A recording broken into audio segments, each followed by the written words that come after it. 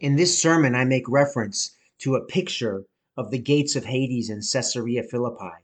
Here at the sermon audio page, there's actually a PDF file a little further down the page if you'd like to get a look at what the gates of Hades in Caesarea Philippi look like. As always, I count it a tremendous blessing and privilege to open God's inspired, infallible word with all of you. The truth is, I've been waiting for at least 6 months to preach this sermon, and I am quite excited, which, Lord willing, will not manifest itself in any fleshly way this morning. So here goes. The sermon text for this morning is Matthew chapter 16, verses 13 through 28. It's a pretty large swath of the text. Please turn there, if you will, to follow along. Matthew 16, beginning in verse 13.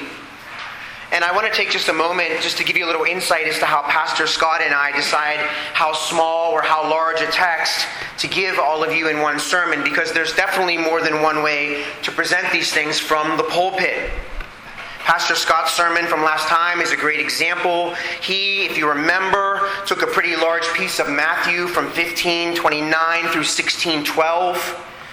And these large swaths of Scripture are decidedly different from the way that I've been dealing with Hebrews on Wednesday night, for example, or the way that Pastor Mike has been preaching through 1 Corinthians. The reason we've been taking larger portions of Scripture in the Gospel according to Matthew is primarily because of the nature of the genre that we're dealing with. Hebrews and 1 Corinthians are didactic. They're teaching. They're theologically heavy portions of Scripture, which beg for exegesis, a focused analysis of the text, where we labor to draw out of the text. That's what exegesis means. We draw out of the text the detailed meaning of what the author is conveying. Matthew is obviously a narrative text. Not that there isn't theology in the narrative, and I'll give an example of that in just a moment. But here in Matthew chapter 16, for example, verses 13 through 28, these deal with one long interaction between Jesus and his disciples. And the entire episode occurs while they are in Caesarea Philippi. And the word episode is key. So Pastor Scott and I have been giving you full episodes. And just for bookkeeping purposes, the next episode comes to us in Matthew chapter 17, the transfiguration of the Lord Jesus on the mountain, coming soon to a pulpit near you. So ahead of time, please note, when Peter declares in Matthew chapter 16, verse 16, that Jesus is the Christ, I will not be spending much time on the topic of what or who is the Christ, the prophesied Jewish Messiah, although I could do that. It turns out that Brother Dave Lewis is going to take that on during a Wednesday evening Bible study sometime in February. Instead, I want us to look at this entire episode in Caesarea Philippi, because Jesus is aiming at something here. And I don't want us to miss the forest because we're staring too long at the individual trees. So after Jesus had fed the 5,000, then the 4,000, and then warned his disciples about the leaven, the teaching of the Jewish religious leaders, in Matthew chapter 16, verse 12, you can see it there, Jesus, and please listen, this is so important, Jesus leads his disciples into the district of Caesarea Philippi, Matthew chapter 16, verse 13. And the proper interpretation of this episode depends on the fact that Jesus and his disciples are in Caesarea Philippi. And by the end of this sermon, I trust you will see why. So Jesus leads his disciples into Caesarea Philippi. And as they're walking along, he asks them a question. Look at it, please, with me in verse 13 of Matthew 16. Now, when Jesus came into the district of Caesarea Philippi, he was asking his disciples, saying, "Who do people say that the Son of Man is?" Now, do you think that Jesus doesn't know the answer to this question? Of course he does. He's not asking this question of his disciples in ignorance. He's asking them this question because he wants them to consider this same question. And he is on the verge of revealing something outrageously profound to them. So verse 14 says the disciples answer him this way. They said in response, some say John the Baptist, and others Elijah, but still others Jeremiah or one of the prophets. And these answers aren't all that unreasonable. Frankly, Jesus was a bit of an enigmatic figure, right? He's hanging out in the wilderness. He's saying wise things. John the Baptist had been beheaded. So maybe God had taken the spirit of John and placed it on Jesus in some mysterious way. Herod had already speculated as much back in Matthew chapter 14, verse 2. And the prophet Malachi had prophesied in Malachi chapter 4 that Elijah would come before the great and terrible day of Yahweh arrives. And so maybe this rabbi walking around in the wilderness was Elijah somehow. So we see lots of speculation among the people in Judea and in the surrounding areas. But that's not really the point. The point is that Jesus is going to ask them, his disciples, the same question.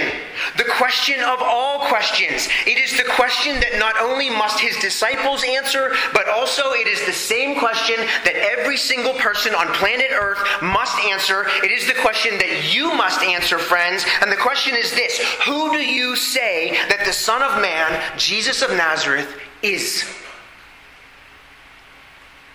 And I want you to know this, and if you don't hear anything else that I say here this morning, your answer to this question, the question of all questions, who do you say that Jesus is? Your answer to this question definitively determines where you spend your eternity, whether you spend your eternity condemned to hell or in eternal bliss in the presence of this same Jesus. He, Jesus, verse 15, said to them, "But who do you say that I am?" And I imagine a pause, because what is about to be said is one of the most profound statements that has ever been uttered.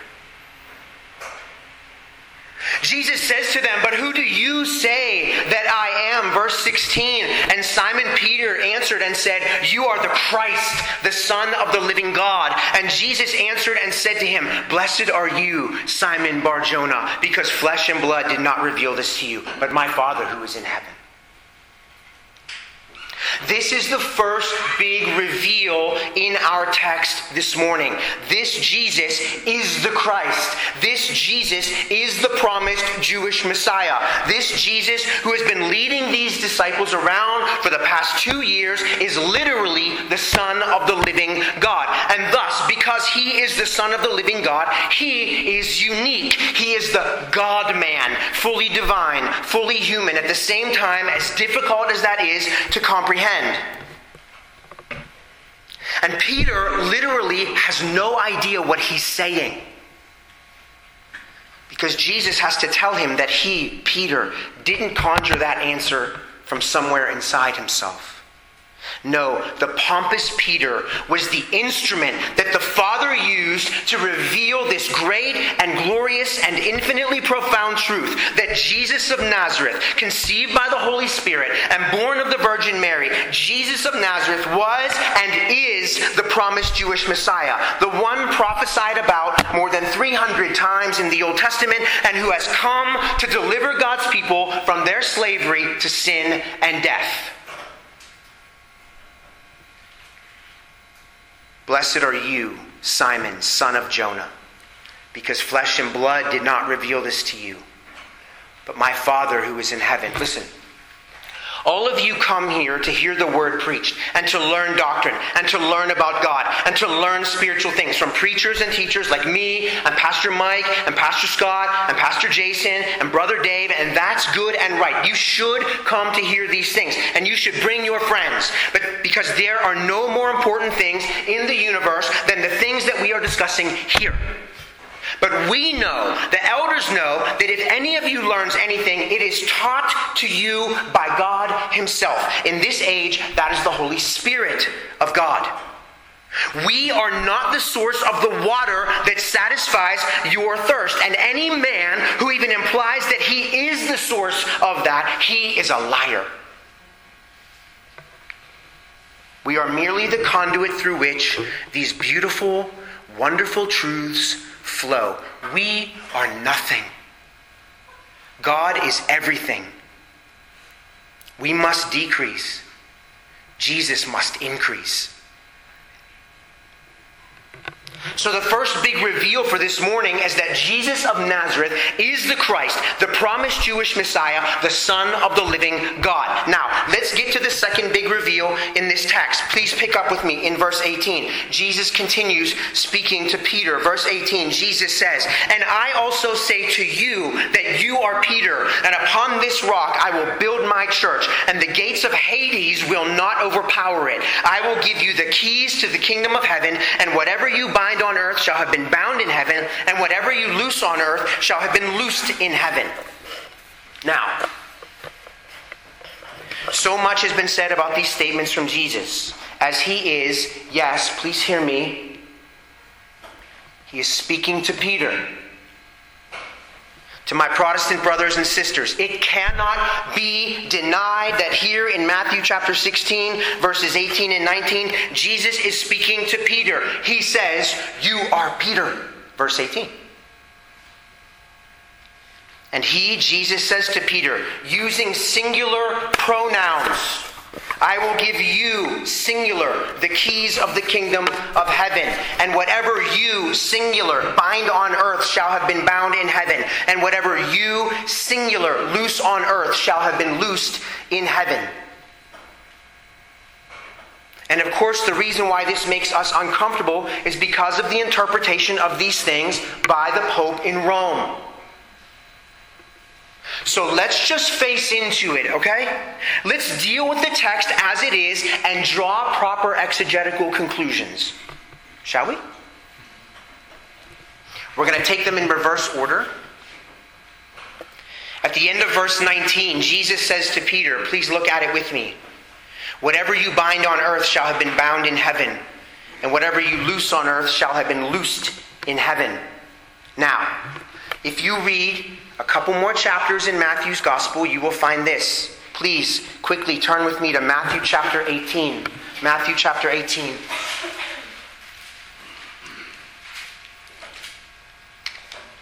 Matthew chapter 18, beginning in verse 15. Jesus again speaking to his disciples.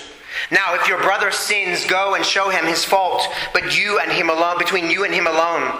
If he listens to you, you have won your brother. But if he does not listen to you, take one or two more with you, so that by the mouth of 2 or 3 witnesses every fact may be confirmed. And if he refuses to listen to them, tell it to the church. And if he refuses to listen even to the church, let him be to you as the Gentile and the tax collector. Truly I say to you," plural, "whatever you," plural, "bind on earth shall have been bound in heaven, and whatever you," plural, "loose on earth shall have been loosed in heaven. Again, I say to you," plural, "that if 2 of you agree on earth about anything they may ask, it shall be done for them by my Father who is in heaven. For where 2 or 3 have gathered together in my name, I am there in their midst." Now, I'm not going to deal extensively with this text in Matthew 18 this morning. That is for a future sermon, Lord willing. The point is this, though. Whatever Jesus is saying to Peter in Matthew chapter 16, Jesus, extends it to all of his disciples in Matthew chapter 18, such that Peter is not unique in this binding and loosening. What does Jesus mean by binding and loosening? Let's deal with that just for a moment. It was very common terminology in Jesus' day with respect to what Jewish rabbis would say to Jews who were trying to understand what the law required. One Jewish rabbi would come along and he would bind the Jews. That is, he would place a burden on them as a means to interpret the law. And another Jewish rabbi would come along and loosen the Jews, that is, remove that burden. And these debates, these disagreements were quite common in the first century. You can actually pick up on a little bit of this if you read the Gospels closely. Ultimately, though, the point is this. Jesus looks at Peter, and later in Matthew chapter 18, he looks at all of his disciples, and with his kingly authority, he says to them, please listen, soon, no longer will God's people look to the Jewish religious leaders for an authoritative declaration as to what God requires. Jesus says to them, no, soon enough, God's people will look to you, my disciples, for an authoritative declaration as to what God requires. And friends, here it is. Specifically the New Testament, which is God's inspired, infallible word for God's new covenant people, written by those who had experienced the teachings of Jesus Christ, both during his earthly ministry and after his resurrection from the dead. Now, please turn back to Matthew 16. Matthew 16, in verse 19, Jesus also says to Peter, I will give you the keys to the kingdom of heaven. See it there.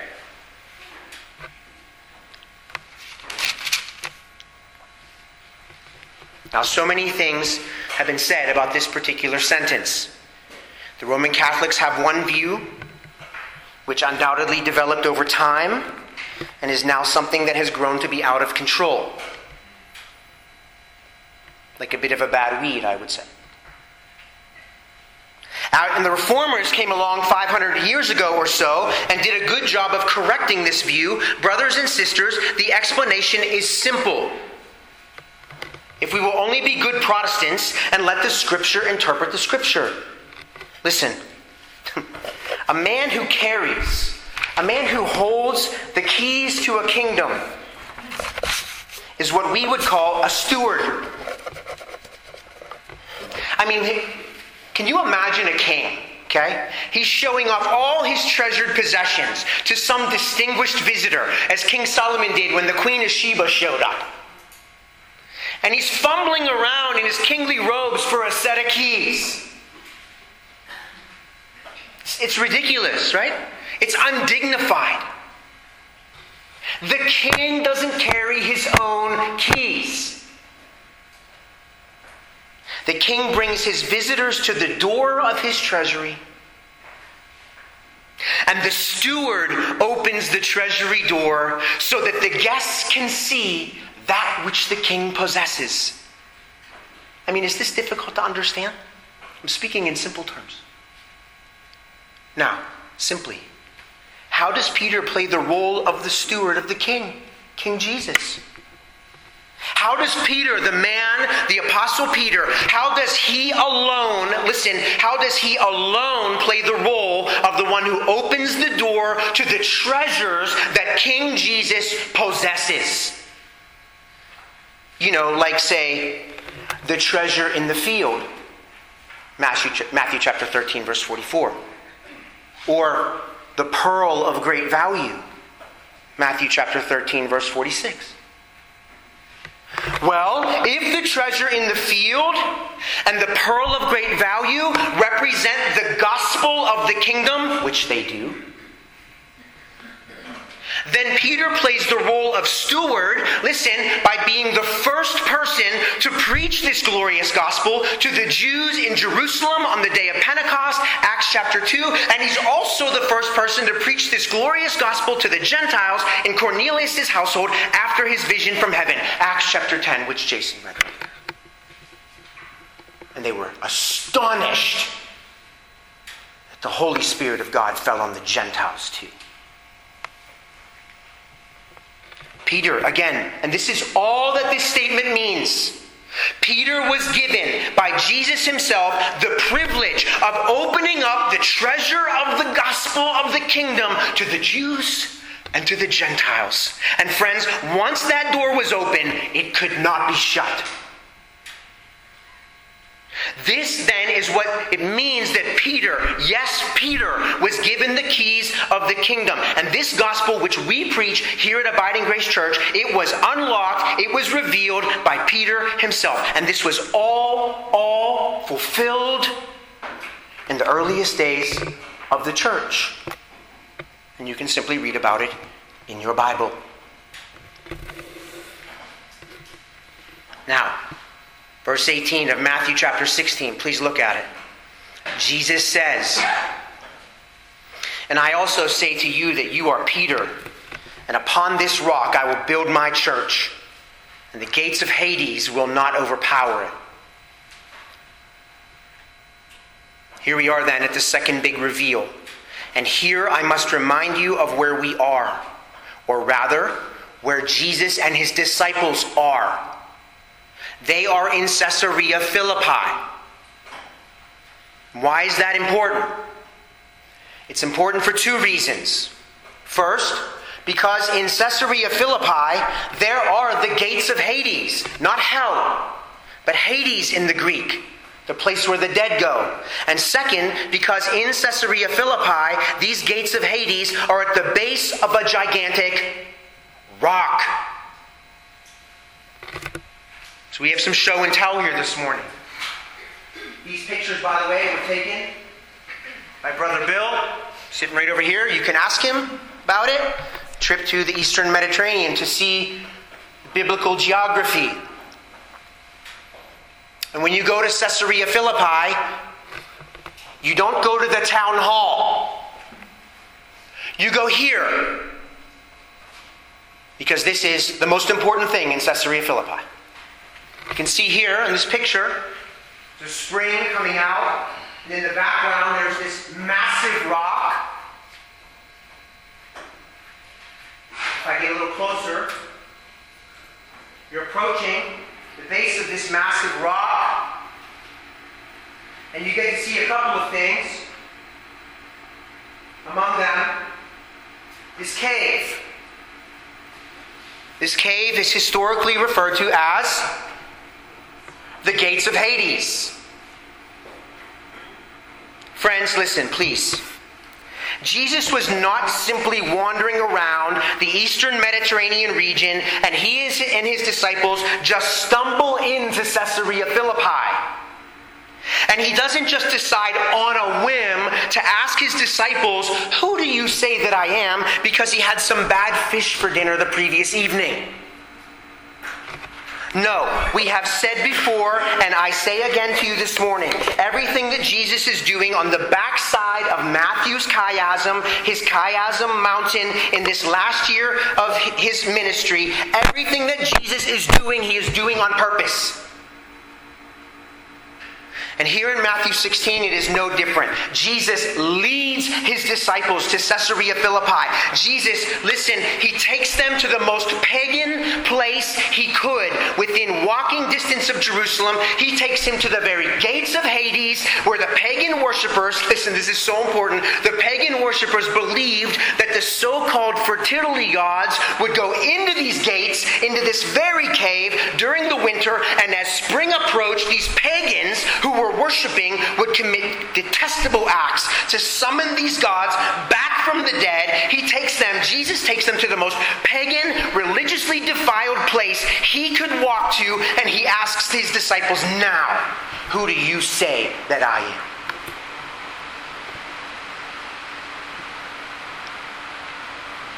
Peter says, "You are the Christ, the Son of the living God." And Jesus says to Peter in response, and it's not inspired, but I imagine some hand gestures.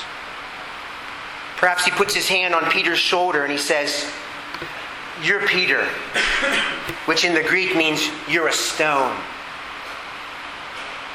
And perhaps he now turns his gaze to the massive rock that they're standing in front of. Maybe he even points, I don't know.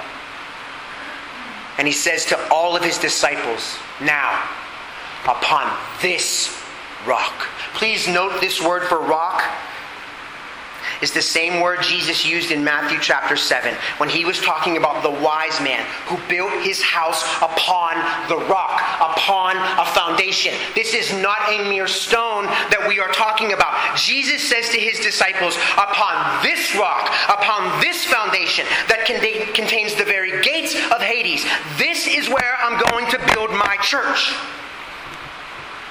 And these gates of Hades that you see right here, they will not be able to stand against it. We have zero biblical warrant for Peter or any of the other disciples or apostles to believe that Peter was being referred to here as the rock upon which the church of Jesus Christ would be built. For example, Jesus does not say, "You are Peter, and upon you will I build my church." Jesus is clearly referring to something else in contrast to Peter. It's a different Greek word. Similar, but not the same. Peter himself makes no claim to the first or best or highest anything in his sermons in Acts or in his epistles. In fact, James is the one who presides over the council in Jerusalem in Acts chapter 15, not Peter. The apostle Paul, while he's in Antioch, has to correct Peter for his undercutting of the gospel by his refusal to eat with Gentiles. Galatians chapter 2. And listen, if this doesn't seal the deal for you, I can't. Just a couple chapters later, we were there. You don't have to go there now, but please just listen. In Matthew 18, Mark chapter 9, and Luke chapter 9, which is after the episode in Matthew chapter 16 at Caesarea Philippi, the disciples are walking along with Jesus and they're arguing with one another. Now, what is it exactly they're arguing about? They're arguing with one another about which one of them is the greatest. Question: why would such an argument among the disciples even be necessary if Jesus had already settled the issue in Caesarea Philippi?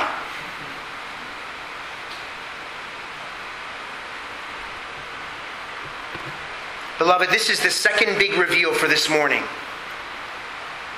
What is the rock upon which Jesus Christ, the Son of the living God, is going to build his church? It is not a person. It is not some priestly class. In context, it is the massive rock in Caesarea Philippi that contains the literal gates of Hades. But it stands. It represents something more. That rock in Caesarea Philippi, it represents all that is pagan, all that is ungodly, and all that is demonic in this world. If it's pagan, Jesus says, there. I'm building my church there. If it's ungodly, Jesus says, there. I'm building my church right there. And if it's demonic, Jesus, the King, the Son of the living God, he looks at it and he says, there. I'm building my church right there. And nothing pagan, nothing ungodly, nothing demonic will ever be strong enough to withstand it.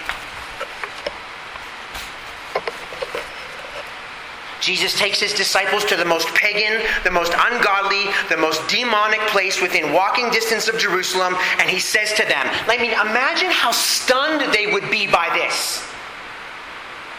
This group of Jewish men who were waiting for the return of the glory of the kingdom of Israel. He takes them to the most pagan, the most ungodly, the most demonic place. He could take them on foot, and he says to his disciples, here, friends, here, it's right here I'm going to build my church.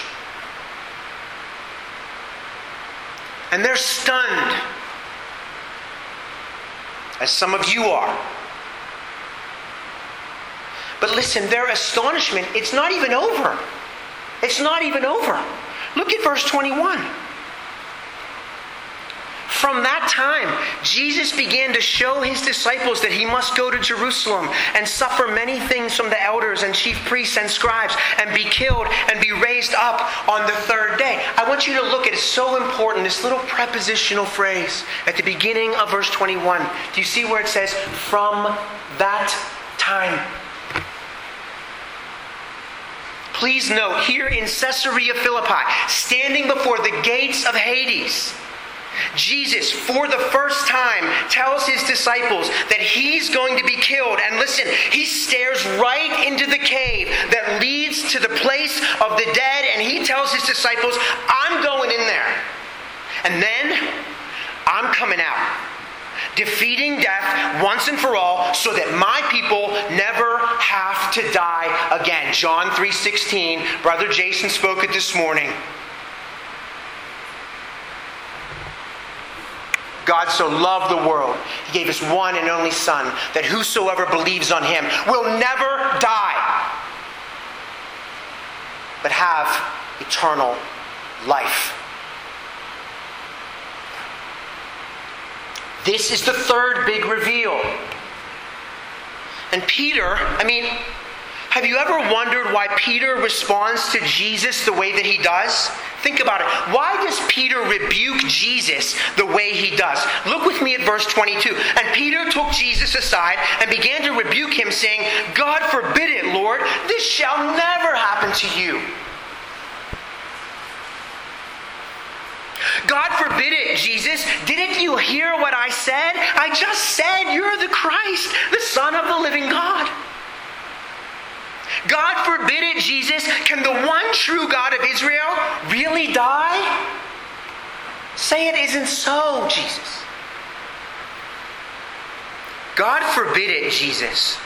Please don't tell us that the one true God is even remotely like these pagan gods who supposedly die and rise again every year. Listen, Peter and the other disciples, these guys have no idea what's going on. Whatever little faith they had, and it was small for sure, as Pastor Dave preached back in December, whatever little faith they had is completely shaken at this point. And Peter lashes out at his master, because that's what Peter does. He opens his mouth when he should keep it shut. We'll see that again in Matthew chapter 17. What does Jesus do? Verse 23, he responds in kind. But Jesus turned and said to Peter, "Get behind me, Satan. You are a stumbling block to me, for you are not setting your mind on God's interests, but man's." You know, it's funny sometimes how theologians, they theologize. That's what they do. Look with me at verse 20, which I skipped over. Maybe you noticed. Verse 20, Matthew 16, then he, Jesus, warned the disciples that they should tell no one that he was the Christ. In theological circles, statements like this in the gospel accounts are referred to as the messianic secret. And tomes are written, big books, as to why Jesus repeatedly told his disciples not to say anything about his identity as the Jewish Messiah. And I'm thinking, are you kidding me? I mean, seriously. Do you think Jesus wants these guys who literally have no idea what's going on, one of whom has basically scolded him about his most important task, going to the cross to die for the sins of his people? Do you really think that Jesus wants these guys to go out and say anything to anybody at this point? At least one of them is a representative of Satan. The time will come when these men, even Peter, as we previously discussed, even Peter, as he unlocks the treasure of the gospel to both Jews and Gentiles, the time will come when these men will tell the whole world that Jesus of Nazareth is the Christ, the Son of the living God, but not yet. Jesus' work has to be done. Jesus must go into the grave. He himself must go down through the gates of Hades, down to the place of the dead, and then he comes out once and for all, defeating death forever by his own resurrection. And then the Holy Spirit of God will come, and then, and only then, will these disciples of Jesus understand what happened and preach the glorious gospel. But not yet.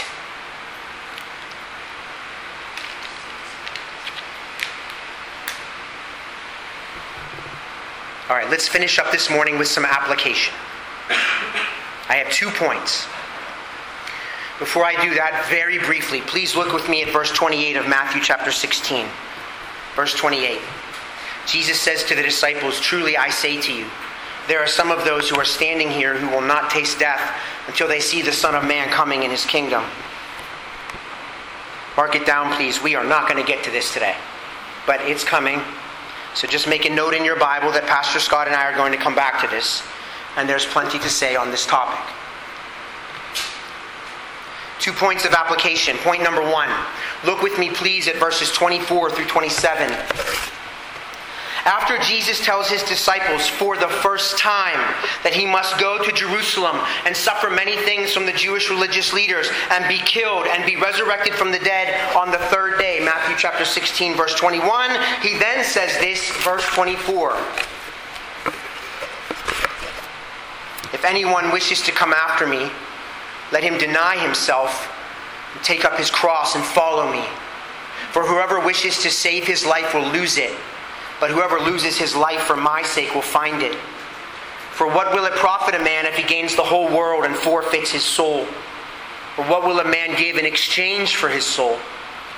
For the Son of Man is going to come in the glory of his Father with his angels, and will then repay each one according to his deeds. Brothers and sisters, let me put it very simply. The way of the Christian must be the way of our Christ. Look with me again at verse 22. Peter took Jesus aside and began to rebuke him, saying, God forbid it, Lord. These things you just told us, they shall never happen to you. Here, Peter's mistake is that he believes in what some call a theology of glory. One writer describes the theology of glory this way. Please listen, quote, a theology of glory expects total success, finding all the answers, winning all the battles, and living happily ever after. The theology of glory is all about my strength, my power, and my works. A theologian of glory expects his church to be perfect and always to grow. If a theologian of glory gets sick, he expects God to heal him. And if he experiences failure and weakness, if his church has problems, and if he is not healed, then he is often utterly confused, questioning the sufficiency of his faith, and sometimes questioning the very existence of God. End quote. Now, do you see Peter's mistake? You don't need to die, Jesus. Don't ride into Jerusalem on a donkey, Jesus. Instead, you deserve a steed fit for a king. And even after the cross and the resurrection, listen, these disciples say to him, Lord, is it now that you are going to restore the kingdom to Israel? Acts chapter 1, verse 6. They still don't understand. Because the Spirit hasn't come. That happens in Acts 2. This is error, brothers and sisters. In contrast to the theology of glory is the theology of the cross. And we don't need any theologian to define the theology of the cross for us, for Jesus himself has done so. And it is this: deny yourself. Take up your cross, the one assigned to you by God himself as a gift designed to draw you to himself. Take up your cross and follow your master right into the very presence of the Father.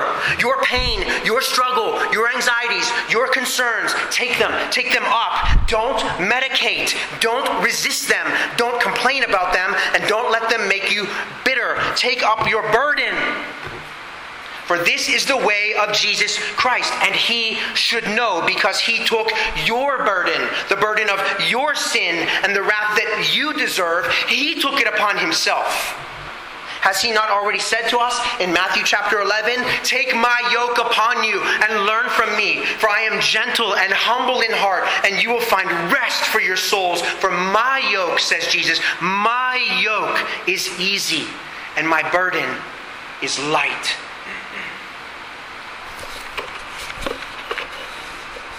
Give up your life to Jesus Christ. Lose your life to him. Listen, lose your life to him, and he will give it back to you, redeemed and renewed. Jesus says, lose your life for me, for my sake. And paradoxically, it is only then that you will truly find it. What profit is there if you chase after the things of this world and then lose your soul? Don't trade what is eternally valuable for the things that will burn in the end. Look around. It's all going to burn. It's going to burn when the Son of Man comes in the glory of his Father, and he repays every single person according to the deeds that you have done in this life. And only a fool, listen, don't be a fool. Only a fool would make such a trade. Jim Elliot said this: he is no fool who gives what he cannot keep to gain that which he cannot lose. That's the first application. Shun the path of glory in this life and take up your cross joyfully to follow the Master, to follow the Christ, to follow the Savior, to follow the King. He's calling you right now. Whether you're sitting here and you don't know Him, or you're listening on sermon audio. Point number 2. And I want to return to this rock in Caesarea Philippi. This rock upon which Jesus Christ has said that He will build His church. And I'm going to finish up with this morning. I said earlier that that rock in Caesarea Philippi, though it is real and physical, you can see it. That rock that Jesus and His disciples were standing at the base of, it represents all that is pagan, all that is ungodly, and all that is demonic in this world. And that it is upon these very things, these very places, that Jesus is going to build His church. And successfully build His church, we must add. For none of these things, Jesus says, none of these things will be able to withstand it. What does this mean for us? What should we do in light of these words of Jesus, our King? Well, I'll tell you. It's not just what we ought to do, brothers and sisters, but there are clear implications here for what we ought to be as well.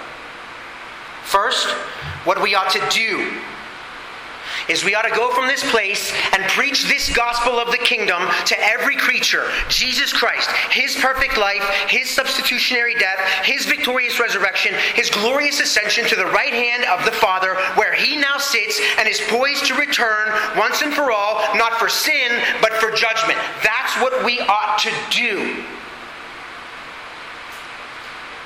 But also, listen, what we ought to be is bold.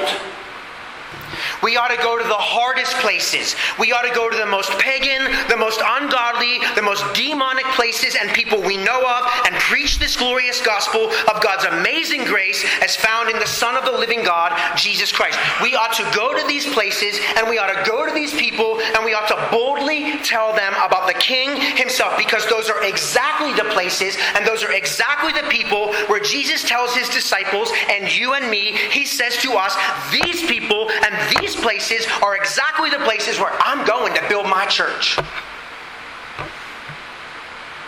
And they will not be able to withstand it.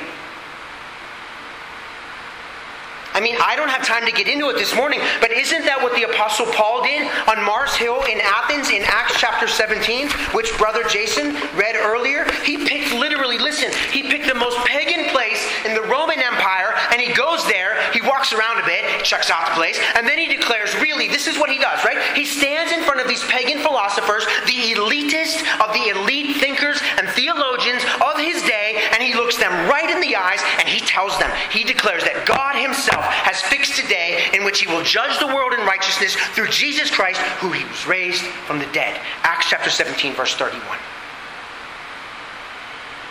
This is our charge.